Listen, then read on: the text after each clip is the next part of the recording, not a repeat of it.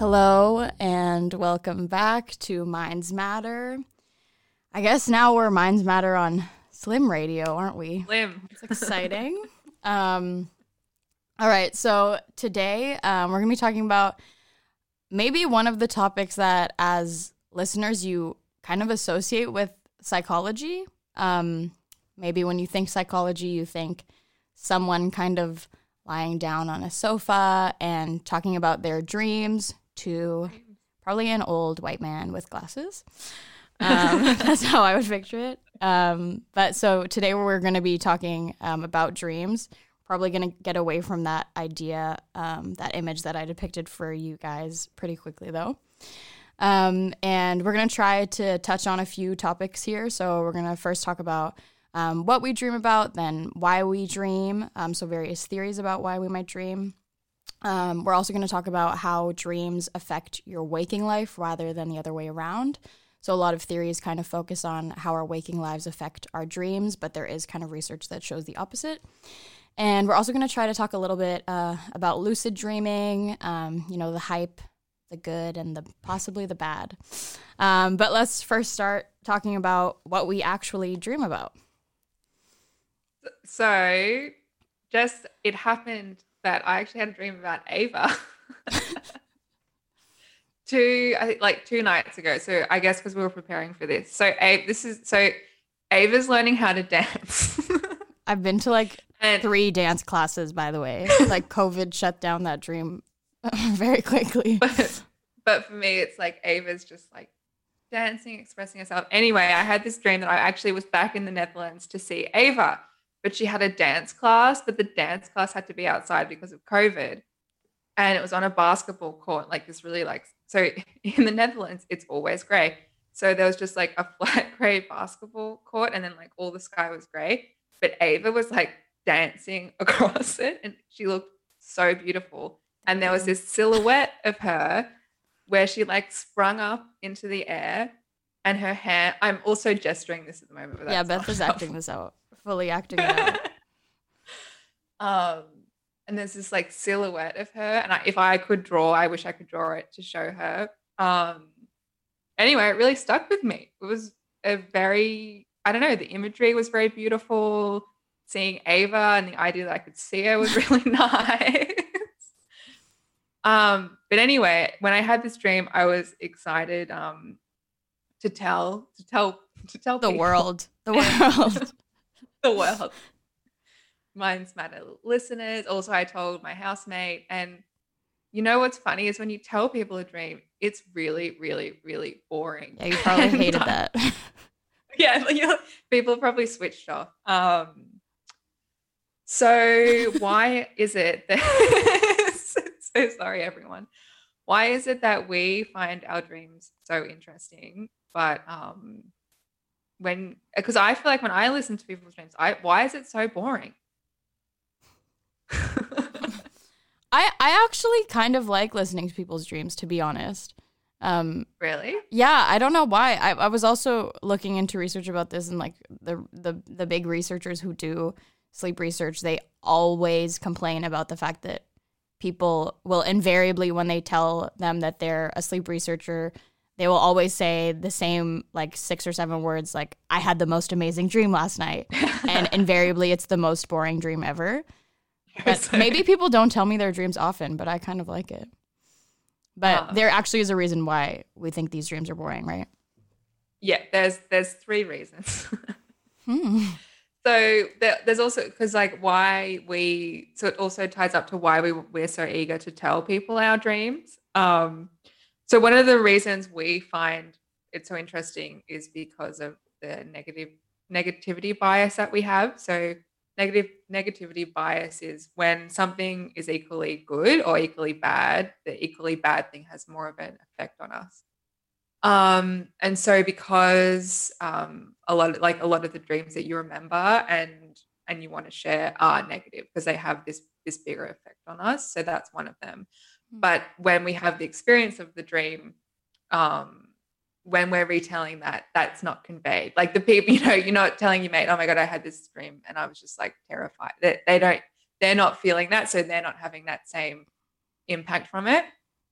Another reason is because our dreams are mainly just emotional. So a lot of the dreams, when you think about it, the stories are more driven by the emotions. So if you're having like an anxiety dream, it's more just like a feeling of anxiety, and then the images kind of come second. It's not like, oh, I felt fine and then a scary thing jumped out. It's like constant anxiety. And so when we feel that emotion, it feels really important to us, which of course makes sense. But again, when you're telling someone that, they didn't experience that feeling, so again, really boring. And then another thing is, because a lot of our dreams we don't understand, it just gives that sense of curiosity within us, because we're always interested in things that we don't understand. That's where curiosity comes from.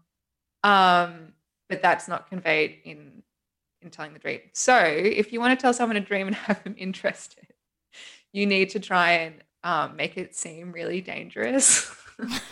Express that emotion and like make it exciting and strange. So I don't know how I would tell your basketball silhouette story, but I mean, also for me, I guess the thing was that it was interesting for me because I was like, oh my God, you're talking about me. I love that. Me. And I guess that's also one of the main reasons that, I mean, all humans are pretty egocentric at the end of the day. So hearing about someone else's dream, it will probably be completely meaningless to you, since most of my dreams are like, I was in my mom's house, but it was actually like a farm in Ethiopia, and then this pig came, but the pig was really my cousin, and like this. Is that kind a dream you had?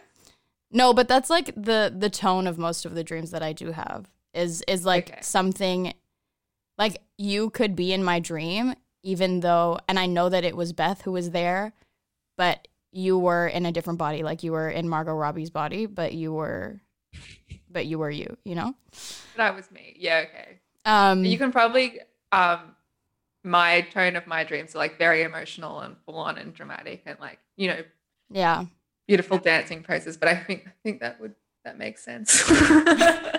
But okay, so when we're talking about like the actual content of dreams, what actually was interesting when I was looking into this stuff was that as we just discussed, like most of the dreams that I feel like I remember are very bizarre. But apparently this actually is kind of depends on what time of the night you're waking up.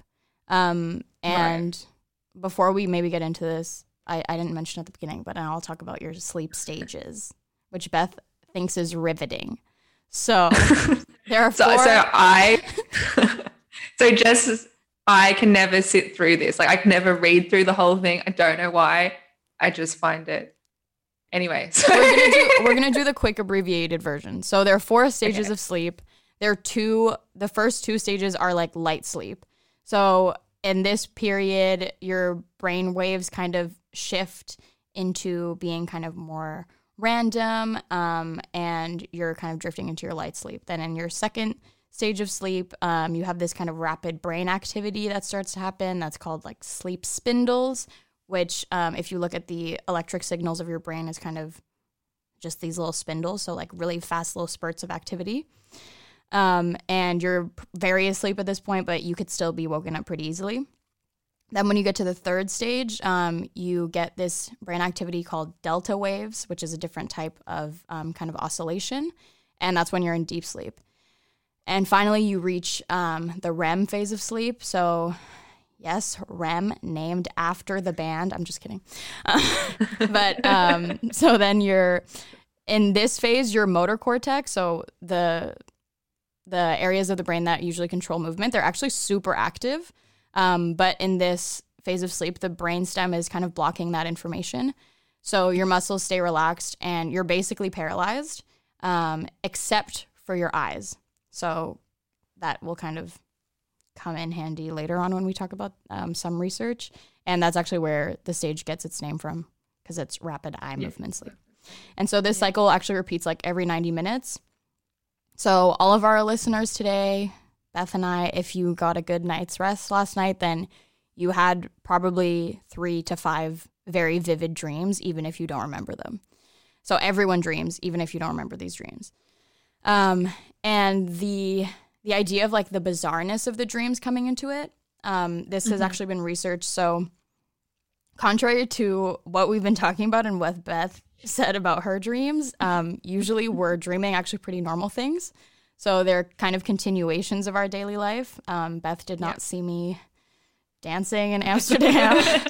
And if she had, I don't think it would have been as beautiful as she said it was. But so there was kind of a first study done on this in the early 2000s. And probably if you're listening to this, you might be able to relate to the idea that when you're playing a video game or something like Tetris, or if you're skiing maybe, or playing some kind of intense repetitive game, often when you go to sleep, you close your eyes, and if you're playing Tetris, you kind of see those Tetris blocks falling and you're kind of trying to play. For me, I had this effect very intensely when I was like maybe 10 or 11, and I had a Mario Kart game on Wii, and I would just, every night was me playing Mario Kart, which was pretty cool. But some profs at Harvard actually did a study on this using both Tetris and a game called Alpine Racer, which is like a full body skiing game. Yeah. And they found that when they woke people up just a couple minutes into their first REM cycle phase, participants were really kind of having these dreams that were exactly as what they were doing in the day. So they were playing Tetris or they were just replaying Alpine Racer. Okay. But then later in the night, as the night went on, they kind of ended up saying things that were kind of similar, but were definitely getting more bizarre. So people would report that they were sliding down a slope, but you know, that their mom was in the corner, or that they were kind of skiing down a hill, but you know, a monster was appearing, something like that. So the idea is that at the beginning of the night, there's this idea that you're kind of collecting the residue of the day and just kind of going over it in your first phase of REM, and then later on you've already kind of seen the pattern of the day, and then you're bringing other kinds of associations into it, and you're just kind of trying to maybe do some problem solving, and that's when you could kind of have these insights. So it really does depend when you wake up, when you wake up during the night, what kind of dreams you might feel like you have. And is it true that if you wake up during a dream, like, so what determines when we remember a dream? Apparently it's really just basically the only way that you can remember a dream is if you wake up while you're having the dream. Okay. Yeah. So I guess even that could be like super great, because I feel like I have dreams that I don't remember but I guess you can wake up for a second or something. I'm not totally sure, but it seems like from what I was reading, it seems like that's how it works. Like the only way that the dream could kind of be consolidated from short-term memory into long-term memory is if you wake up and have that kind of process. Otherwise, and you have but it is true that like a method of being able to remember your dreams better is writing them down. So maybe if you're used to remembering your dreams, then you could get better at remembering them. But I think it's kind of because you're then, if you're making a lot of effort to remember these dreams, you might kind of be signaling that that's an important thing for you to remember. But it's actually true that I'm not sure whether you would actually be having to wake up right after those dreams. Yeah. And how Ava just before mentioned that, you know, when you get to these later stages, you start maybe more problem solving in the dream. So there's basically within dream research a lot of different theories to why we have dreams. And we were talking before, we found when we were doing the research, I don't know, I haven't really looked up something before where there's just like all these like really broad theories and like nothing. It was that, you know, from different people. So, and it didn't, like, they were similar, but nothing really tied together. And I feel like the other stuff I've researched, it hasn't been so much that way. So that's a interesting thing about the dream research field. But one of the theories is why we dream. And this is from a professor from Harvard. I'm going to destroy this name, Deidre Barrett. Mm-hmm. Um, and they actually have this like nice paper where they say like this whole thing about why do we dream, like it's the same question of like why do we think. So they don't believe that dreams are like this, I don't know, this extra special function. It's like the same, like we think we dream, it's the Mm-hmm. same. And if we're going to ask, we should also ask why we think. So in this paper they so they think that one of the functions it serves, as thinking does as well, is problem solving.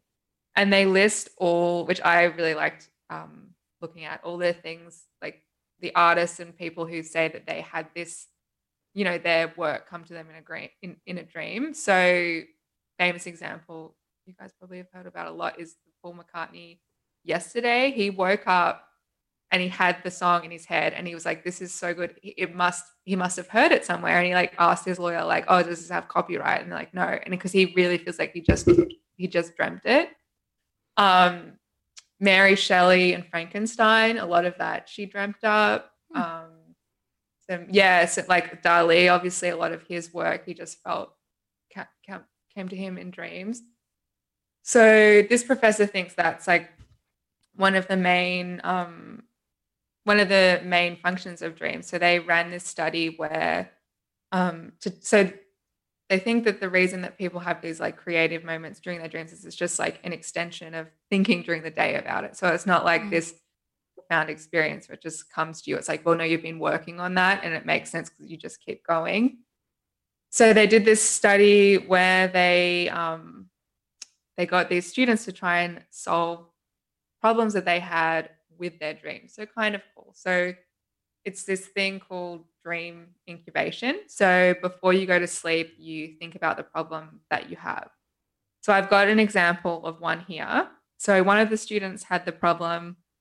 So just it has to be a personal one. It makes like people, there is research showing people like can solve like, I don't know, logic problems and stuff in their dreams. But if it's personal, you kind of get these cool responses. So this student had the problem. I applied to clinical psychology programs and to industrial psychology. What's industrial psychology? Side note, it's kind of like organizational psychology. Like you would be working as a psychologist in industry. So like kind of like HR, I guess.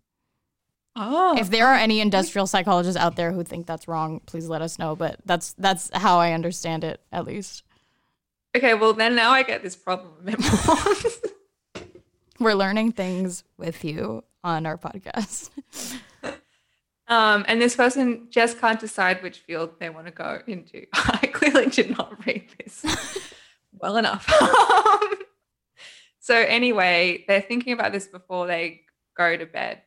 And then this is the dream they have. A map of the United States, and I'm in a plane flying over this map. The pilot says we're having engine trouble and we need to land. We look for a safe place on the map indicated by a light. I ask about Massachusetts, which is we're right over, but he says that all of Massachusetts is very dangerous and the light seems to be further west. This is the dream the person has. So then this is the solution that they found through the dream to their problem. So solution. I woke up and I realized that my two clinical schools are both in Massachusetts, where I've spent my whole life and my parents live. Both industrial programs are far away in Texas and California. This is because I was originally looking to stay close to home and there were no good industrial programs nearby. I realized that there is a lot wrong with staying at home. And as funny as it sounds, getting away is probably more important than which kind of program I go into. So this study is kind of cool because it's all these kind of he lists all of them and they're all kind of like this, and they have these dreams and they can interpret how it helped them solve the problem. And the professor also says that there's reasons why dreams help you find like these kind of solutions that you think outside the box. And it's because when you're dreaming in the REM sleep, the prefrontal cortex is not as active. So we don't quickly censor out. So normally we would have an idea and our prefrontal cortex will be like, no, that's not the way to do it, or those kind of things. But we don't have that. So we're more open and suggestive to like these kind of things.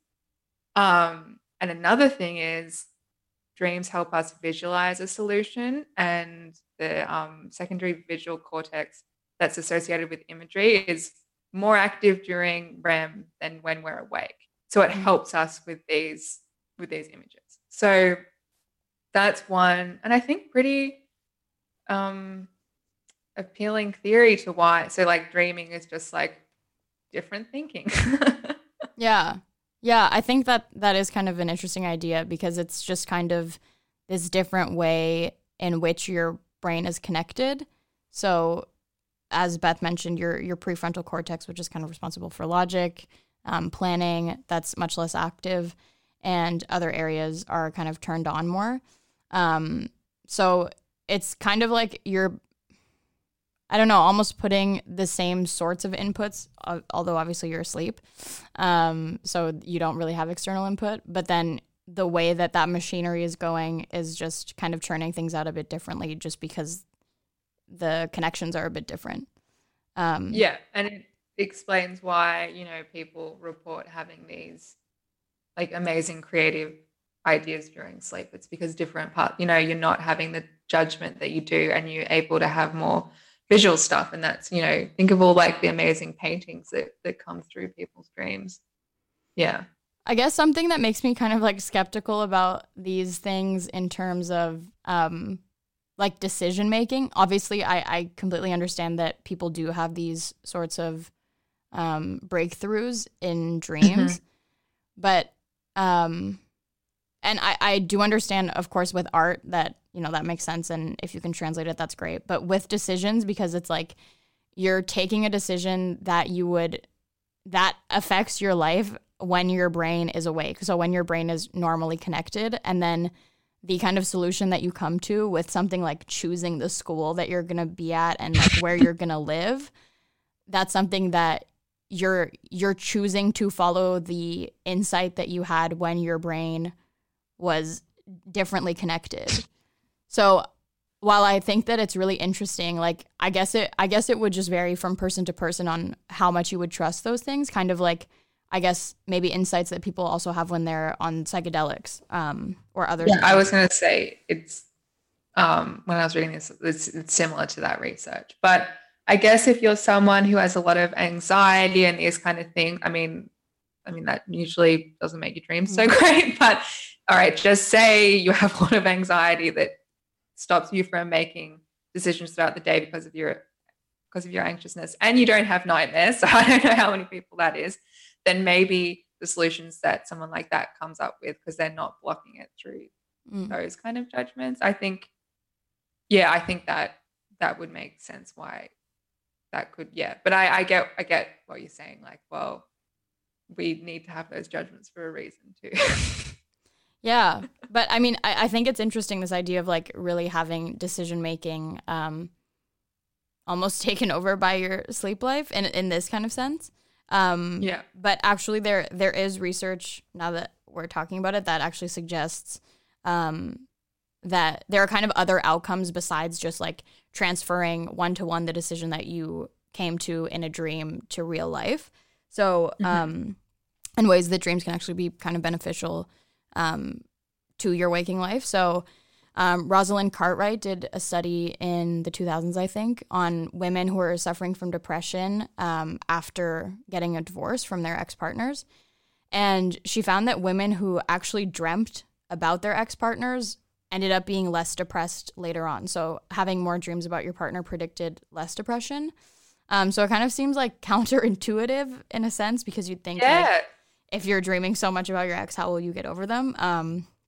But the idea is that people who kind of incorporate that stress in their dreams, they're able to work through it and allow for some type of healing. So I guess and to me that kind of makes more sense, because it's more of an emotional problem to work through, which may be, insight and seeing things differently and kind of being able to re-gestalt a situation and see it from a different facet. That could really help with like your emotional life. But the decision making, I don't know. I just feel like I don't know why that's making me feel like, I don't know, because I just feel like if I thought something crazy in 1 second, I would be like, I don't know if that's gonna apply. Like I would definitely have to think about it more, but maybe sometimes things are crystal clear for other people. Yeah, and also the same thing with smoking. So they also did a study on people who are trying to quit smoking, and they found that people who dreamt about smoking were more likely to stay off it later on. Really? Yeah. So dreams, they let you heal. And one other thing that kind of is related to problem solving, but more in like a evolutionary sense that I found really interesting is that so the REM stage of sleep actually developed with when mammals developed. So actually most mammals do have dreams. And if you have a dog, like you've probably seen your dog They have, yeah. yapping away and like chasing something.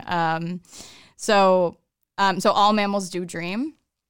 And the way that this was kind of discovered was, I think this prof is also at Harvard, but he's a biologist.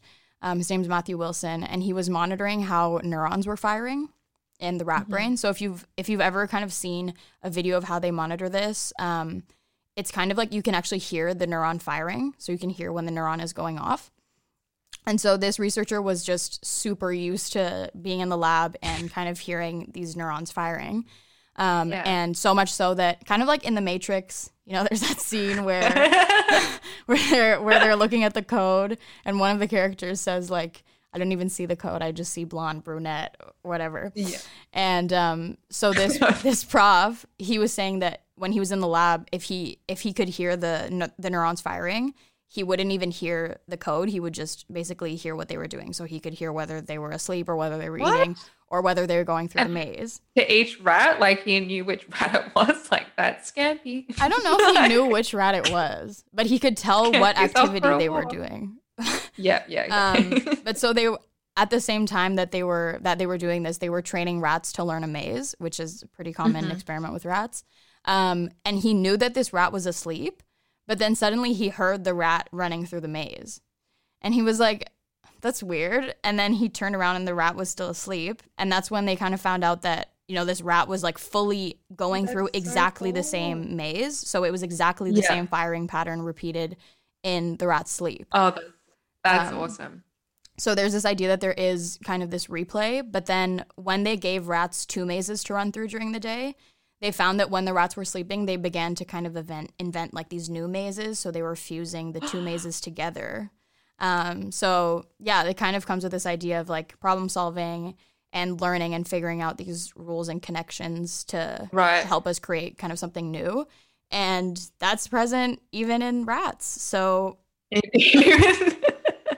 but that's I think an argument for the fact that I think that, dreams, because talking about why we dream, one of the kind of theories is that it's just kind of a side effect of something else. So it happens just because some other chemical reactions have to happen. Some people argue that we just dream so that our brains can stay healthy, so that our brains don't totally shut down.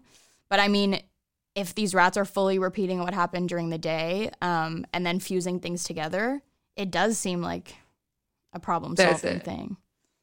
Yeah, because there's another theory, which aspects of it is similar to this problem-solving theory, but it's the threat stimulation theory, and it's by a Finnish psychiatrist who's at the University of Finland, I think. And it's basically an evolutionary argument for dreaming. And it's just we practice how to behave in threatening situations. And I was like, oh, okay, well, that's not very interesting. But one of the things that we've been hating on this research a little bit. We were expecting a lot from this research, actually. I think we were excited that it was going to be cool. But but one of the things that they do show for this is that we do dream of like threats that we had when like we were cavemen. So it's like falling, being chased, natural disasters, and these elements are like overrepresented in our dreams. And we see them more in our dreams than our day-to-day life would predict. Like that's what we often have. And that is something that we would have had to learn how to respond to in order to survive. Like what will we do in these situations? The same like animals chasing you. And this happens more in children. And like if you were growing up young in caveman times, Hmm. you would need to know how to run away from that. But then we don't really have dreams of modern threats. So you don't really have a dream that you have a heart attack or something like that, and Mm. these are more threats that we face today than being chased down by an animal. Um, so I thought that, I mean, that, I guess that, yeah, but then it doesn't really explain, well, I guess it could kind of explain the problem solving nature of our dreams a bit. Like, Yeah, I think that the problem solving and the this idea of like threat rehearsal are kind of different, but at the same time, you could also argue that, dreams are, if you do argue that dreams are just trying to prepare you for certain eventualities, I think it's really interesting actually that we do dream more about like certain, I think they refer to them in literature as like primitive threats more than we yeah, would actually encounter them during the day. Like that does seem to show that there is something kind of driving that's more primitive, let's call it.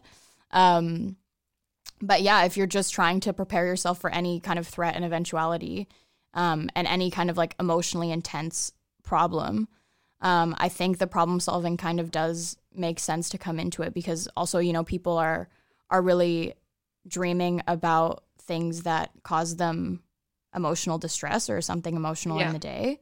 So I don't think that those theories are necessarily mutually exclusive. I think they kind of go together in the sense that this primitive stuff is maybe the basis of why we dream, but we do have other problems now, and I think a lot yeah, of dreams also feature just other people because that's where most of our threats and rewards lie nowadays. yeah, Yeah, and actually, there was a study that looked at this idea of like emotional events during the day, and your REM phase of sleep. And what they did in the study was that they had people fill out diaries. So they had sleep diaries and they had like regular day-to-day diaries. And they found that participants who during the day had more entries in their diaries that were more emotional, in the REM phase of their sleep, the theta waves that were kind of going off during that phase, they were more intense. So people who had a lot going on in their lives emotionally, they had more intense dreams as well. And yeah. something that they suggest in this paper that seems, I'm sorry, I'm the skeptic, but seems a little bit like woo-woo-y to me still because I haven't seen like the full research on this, although it's interesting, was that they proposed that, from all this research we've been talking about how when you do dream about things, it kind of helps you heal and helps you alleviate some of that stress. They were suggesting to kind of help people dream more and kind of induce this healing more, to have this therapeutic idea of when people are sleeping, making these theta waves become induced more intensely through like binaural beats. Have you heard of that? I know there's I a lot haven't. I think I kind of know. It's like is it just beats? Yeah, it's beats, I think, at a specific frequency that are supposed to like induce these theta waves. And I don't know, there's a lot of YouTube playlists of like Is there binaural research beats. on this though? I think there is some research on it. I don't think that it's very conclusive yet, but I think that there is Right. maybe something to it. And that's also, something that we've been like kind of implicitly discussing sort of throughout this podcast, is that like the research on dreams is all a bit like not as what's the word? Not as robust perhaps as we thought that it would be, and not as tight scientifically. Yeah.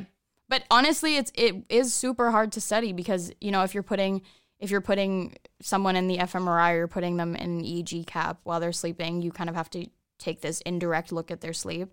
And otherwise you're relying on people's self-reports, which if you've ever woken up from a dream and try to explain it, probably doesn't go very well. So Yeah, I also was surprised how, like, honestly, researching conspiracy theories, it was more clear on like what we were finding than, and I thought that like, oh, that would be harder than this. And it also felt like there's just like research in all different directions. And it just feels like, so in a lot of fields, so many things come together and like people from different universities are collaborating and all this stuff. And these stream stuff just feel like people just going off on their own their own things. They're just, Yeah. And I haven't really come across that in an area before. Yeah, honestly, we might be wrong. Also, we Yeah. we look into stuff before we record this, but it's not like we've exhausted all of the dream research that exists. But definitely, it we must admit that it felt different in terms of the research that we were looking at this time. Although I know that every time we say the research is shaky, but this time it really did feel shaky. But something to know also is that there is a lot of research on sleep. So there's a lot of research on sleep and cognition and inflammation and stuff like that, which kind of encompasses all of the phases of sleep. And sleep obviously is super important. We all know that. Your grandma tells you that, But yeah, this stuff on dreams specifically and like the REM cycle specifically are kind of shaky. Well, I do have another theory for dreams. Mm-hmm. This is our third one now. So this is called activation synthesis theory, and it's also by some psychiatrists at Harvard, but it was developed in 1977. And they think that all dreams are is just interpretations of how our brain is interpreting like the random activity from our sleep. So they say that why dreams are so weird is because it's just trying to interpret like all this chaotic random stuff going on in the brain when we sleep. And they say that because the older parts of our brain are like where all our emotions are, it's like this, like it's activating emotions in us, and then we're trying to put imagery to that. So it's kind of like it's just like random stuff is going on, and then we're trying to put something to that emotion that's just like come about from this random activation in the brain through sleep. And there are people who feel that this is like there's people still working on this theory. But I don't know. But then again, it kind of bits of it kind of also go on with the other ones, because it's like talking about how the emotion is so important within the dreaming and like the content of the dreams. Yeah. I think that is kind of interesting in terms of this idea that I think, people often have about like interpretation of your dreams. And I think this theory kind of goes hand in hand with what I would assume most psychiatrists and psychotherapists are doing now with dream interpretation, which is basically that, images themselves don't actually mean anything. So you can't like go to a book and the book will tell you, what your dream means. But rather you kind of have to think, okay, what does that represent for me, and how was I feeling in that dream? Yeah. And so I think that kind of does go with the idea that the imagery maybe is secondary to the emotion in these dreams. And when you're thinking about the imagery in the dream, you do have to think, okay, what does it mean to me? Because, for example, I'm not the best with animals. like if I'm walking on the street and a dog touches me, I get very scared. Like I had some traumatic experiences as a very small child with dogs and stuff. So if there was a dog in my dream, I'm sure it would mean something different than if there was a dog in Beth's dream. So that's to say, if you were hoping to find any answers about what your dreams mean here, you probably won't. But I think, it's really just, it comes from you. So, and probably would be better if you had a therapist with you. But, if you're thinking, my teeth are falling out, what does it mean? I think this theory points to the fact that a really helpful thing to look at is, how did that make you feel? And do you have something else in your life that's making you feel the same way, that could be making you feel the same way? Because initially, like, in the early, when people used to look at dreams, it was like, oh, this image means you're feeling this, and this, like, a lot of the stuff with Freud and things. So initially that is how we were taught to think about dreams. Mm-hmm. The imagery doesn't actually mean, it doesn't really mean anything. Okay, despite all of what we just said, that like the imagery doesn't mean anything, there's actually like an interesting study that just came out in August, I think, from Alessandro Fogli and some of his collaborators. that used this new method of like automated text analysis. So these are essentially kind of like algorithms that can mine data, like text data, to pick up on patterns and themes. And so using like this text data is in books or like. So they took data from something called the Dream Bank, which is like 24,000 people's dreams. I don't know if it's 24,000 people or 24,000 dreams. But a huge number that you cannot really analyze if you're, just a few researchers. Definitely not. So they used this tool and they kind of validated it by using the tool and seeing how the tool analyzed the dreams versus looking at like hand annotated dreams. So that just means like scientists or therapists were annotating the dreams themselves. Right, that essentially they were picking up on the stressors that were present in the dreams, like the characters in the dreams, the emotions and the place in the dreams. Yeah. And so they found that this machine or like this algorithm worked 3/4 of the time. So it matched up with what the experts were saying 3/4 of the time, which is not perfect, but it's like a pretty promising signal for like a first try at this.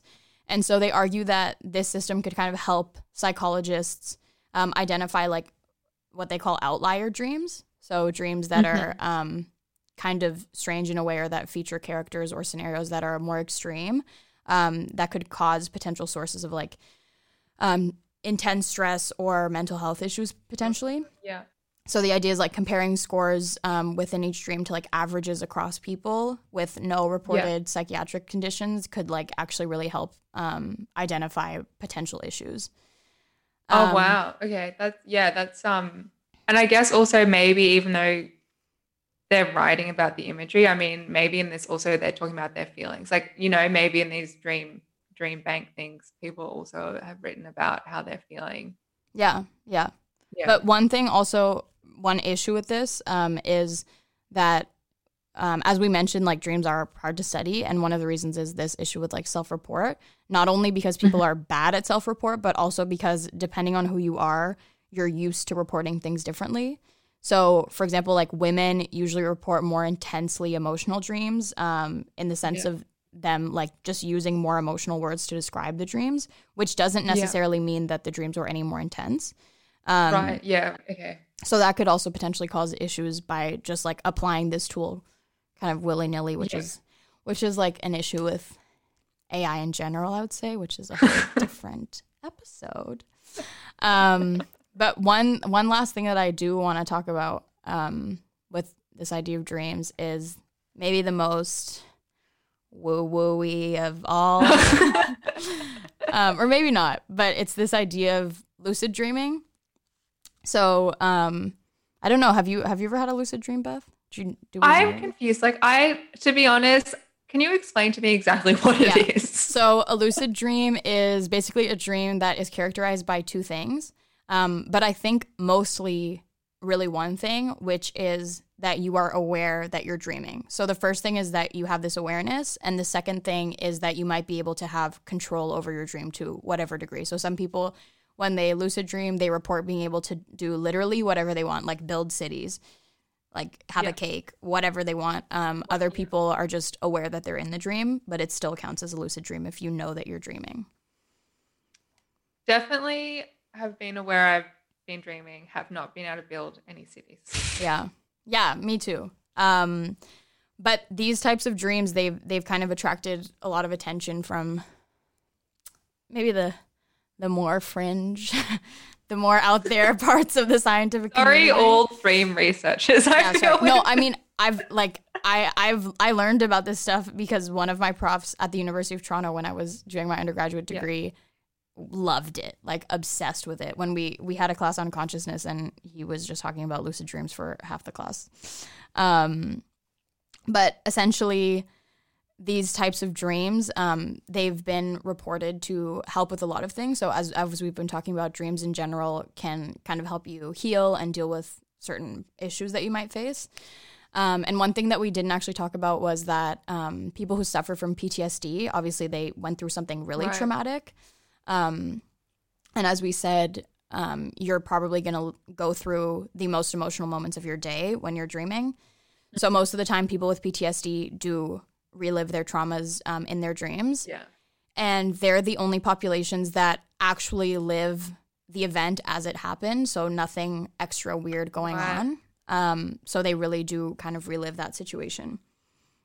So it's suggested, and some research has been done on this, that for patients with PTSD, because when you lucid dream, you are sometimes able to gain control of the dream, that if you can train people to do this, that patients with PTSD can, in their dreams, basically give themselves therapy. So they'll be in the situation and then they will be able to change either everything about the situation or just even one small thing. And that has been shown to have like really intense therapeutic benefits. So people are excited about it. I've got a lot of questions. Yes. So are therapists telling them, like, I don't know, are they getting guided on how to navigate the dream, or is this just... Yeah, so people... Yeah. I mean, maybe people are doing this as like a home remedy technique, but there are some researchers who are working on this, who also have like programs that you can do to teach yourself lucid dreaming, and there are techniques that you can use that will be able to train you up to be able to lucid dream. And this is done in like a therapeutic context, so it's not just like randomly just relive your trauma and do whatever you want. But I also just wonder, like, I just feel like the responsibility. Okay, first of all, so you change something. How can you predict what the outcome is going to be for you? Like, will it be worse? Like, who's sitting there deciding, okay, in your lucid dream, do this, and this traumatic event will change for you in this way? And like, how can anyone know that? And how can anyone know what do you know what I mean? Yeah. No. That's a super good point. And it's also something that I feel very sort of confused about with lucid dreams. Because there's this idea of control. So sometimes people really can control everything that's going on in their dreams. But it does feel weird because if you're living some sort of narrative, you wouldn't think that you'd be able to control every part of the narrative. Right. And you're actually touching on something that is a big issue, which is that this research came out I think maybe even this year, a couple months ago, from Neri Soffer-Tudek, who argues that there's a lot of hype about lucid dreaming, but kind of like the stuff that we were talking about with meditation, there's not enough attention paid to like the fact that a lot of these studies, first of all, don't really work, and second of all, sometimes have worse outcomes. Yeah. So even not necessarily with PTSD itself, but just in general with people who are trying to learn how to lucid dream, like who are deliberately trying to induce these lucid dreams.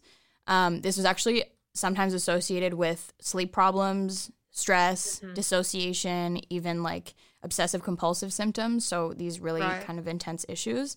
And if you go on YouTube and look for people who are trying to learn how to lucid dream, it seems really awful because, you know, some of the methods are just, you know, keep a dream diary, things like that.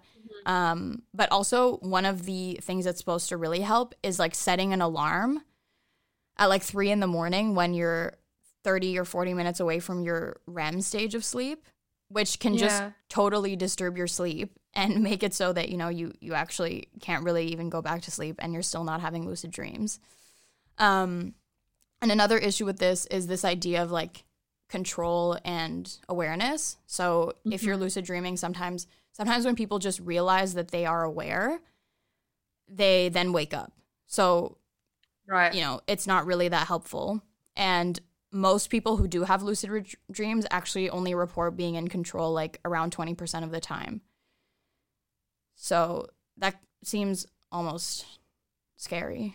Yeah, and then I don't know, I'm just thinking like if you are in control of the dream, so you're in, I don't know, like, so you're in control obviously of your actions within the dream, but then you're in control of like the whole environment. I don't know, like, so is it, I don't know, I think I'm stuck on the how that can, because if that is that even the same dream then if you're reliving it through like I don't. Yeah, some people do kind of argue for this idea that, you know, lucid dreams are this amazing kind of playground where you can just, if you have full control, you can experiment with anything you want. So basically what we were talking about in terms of benefits of dreaming, but scaled up to a level where you're fully conscious of what's going on. So you're able to really take those experiences with you in a different way and also consciously manipulate the experiences and, as we were talking about before, like practice things that you want to do in normal life or that maybe you can't even do in normal life. But yeah, I think mostly, yeah, it seems that people don't actually have full control over their dreams. But I think it's almost similar to, you could argue that it's similar to like a VR experience where maybe you're putting someone who has PTSD, who's a veteran, in like a situation where they're in war or something. So putting them in a virtual environment where that's happening, but then changing what happens in the end, that can kind of help just to change the ending of their trauma. But I think the idea of like being in control of it also can be really therapeutic, but it's unclear whether it actually works. And like the ability to be able to, because like in the VR example, we manufacture the ending. Like, but in your dream, like I just don't know how you're going to manufacture that. Yeah, it seems pretty volatile. You like. Yeah, definitely. Seems risky. Yeah, that's definitely true. I think it sometimes feels like it's sort of equated to like psychedelic work with like PTSD and stuff, but all the same issues with dream research apply to therapy, which is that like you can't really observe what's happening, and the therapist kind of has to let go much more quickly than you would with like something like psychedelics, where you're always going to be in the room and you can have kind of a direct influence over what's happening. But yeah, it's just so weird that there's just like so many weird theories about it. Like my prof from undergrad, he was like, he was arguing in our class that because sometimes in lucid dreams you have conversations with another person, which also kind of brings up this idea of like, if you're fully in control, then how can you be having a conversation with someone else? I was going to say you're having a conversation with yourself. Yeah. So my professor, he argued that we weren't actually having a conversation with ourselves. We were having conversations with like a different consciousness, like a fully different consciousness. A full different, like the consciousness connected to you, or where's the consciousness? Well, the idea was that, even in class when he explained it, I was confused. So I'm going to try, guys. But the idea was that when you're lucid dreaming, another characteristic of these dreams is that they're like super real. Like they are intensely real, and you can like bang on, a table and it's hard, and everything is super HD and crisp and like intense in a way that normal dreams kind of aren't. To the point where like people, they can't tell whether they're sleeping or awake at all. But one technique also to like be able to tell, there are a few things that you can do to be able to tell whether you're asleep or not. One is that if there's a light switch and the lights are on, if you're dreaming, you can't turn the lights off. Like your brain just can't do it. So your brain your brain won't let you turn the lights off. Okay. Another thing is if you have like a glass or something and you want to break it, you try to smash a glass on the floor. If you're dreaming or if you're lucid dreaming, the glass will kind of just like stop in midair, and then you might see some pieces, and then it will be broken. So your brain doesn't have the resolution to create like all of the glass shattering. Like your brain can't do that. So it just goes from like being there to being broken. So that's ways to test if you're dreaming. If you want to try it out, don't blame us if you break something. But yeah, so the idea is that when you are lucid dreaming, because you have to have this extra level of consciousness in terms of awareness, and everything sharpens up, right? So if you're standing there and you're in a dream and then you suddenly realize that you're dreaming, everything goes into like this HD quality. And apparently something characteristic of lucid dreams is also that the number of characters in your dreams gets reduced. So there might be 10 people around and then it becomes 2. Is that because we can't, like our brains can't have that, like we can't construct that many other people? I think it's unclear, but I think it's probably something like that. But my prof, I don't know if he was a real proponent of this, but he argued that was because these were like full, like real consciousnesses that were like apart from your ego dream consciousness. So it's still you, but a different you? No, he argued that it was a fully different consciousness. Where did it exist when you weren't lucid dreaming? The idea was that it's hard to describe, but I wish I had a blackboard that I could show everyone in this audio clip. But the idea was that you kind of have consciousness and like different kinds of like mounds of consciousness floating around in general, and usually they're unified. And when you're dreaming, so you kind of, if you picture like little mountains of consciousness, like kind of floating around it and making up your big consciousness. When you're dreaming, the idea is that you have certain areas of the brain that are kind of shut off. So the level at which the cohesion occurs moves kind of, so it's at a different level. So those little mountains that are usually part of one big kind of formation, the line that holds them together moves up. So if you picture it like the kind of idea of the iceberg of consciousness, except you picture multiple icebergs. So you would kind of have this big iceberg generally that is above water. That's your normal waking consciousness. But then when you're dreaming, it's kind of like the water level goes up. So then you only see different peaks of consciousness. So one of those peaks would be your ego consciousness. So like the ego in your dream. And then the others are like fully different consciousnesses. That's the idea. I'm not convinced. But this was like a 4th level class at the University of Toronto. I mean, there's some, I don't know what to say, but I'm sure if you were there, it was more appealing. No, I mean, I honestly didn't understand it. And I still don't, but I must admit that I think about it. I do think about it sometimes. But yeah, so all this to say basically that this dream research, lucid or not, is pretty unclear. And I'd say that dreams kind of serve us in a very personal way. So you're trying to work through your own problems, I guess. And I think the best course of action is kind of to decide what narrative fits you best. So what works for you? Yeah. Yeah, so whatever idea you have that you think that Beth told us about of these different theories, whichever you feel like fits best, then that's probably what best applies to you, honestly. And also now you guys know how when you're retelling your dreams to make them exciting, so people will or listen. Just don't do it. I feel like that's the main advice. Just don't do it. All right. Okay, well, let us know if you have a dream about this podcast, if it made you feel a type of way. That's how we'll know.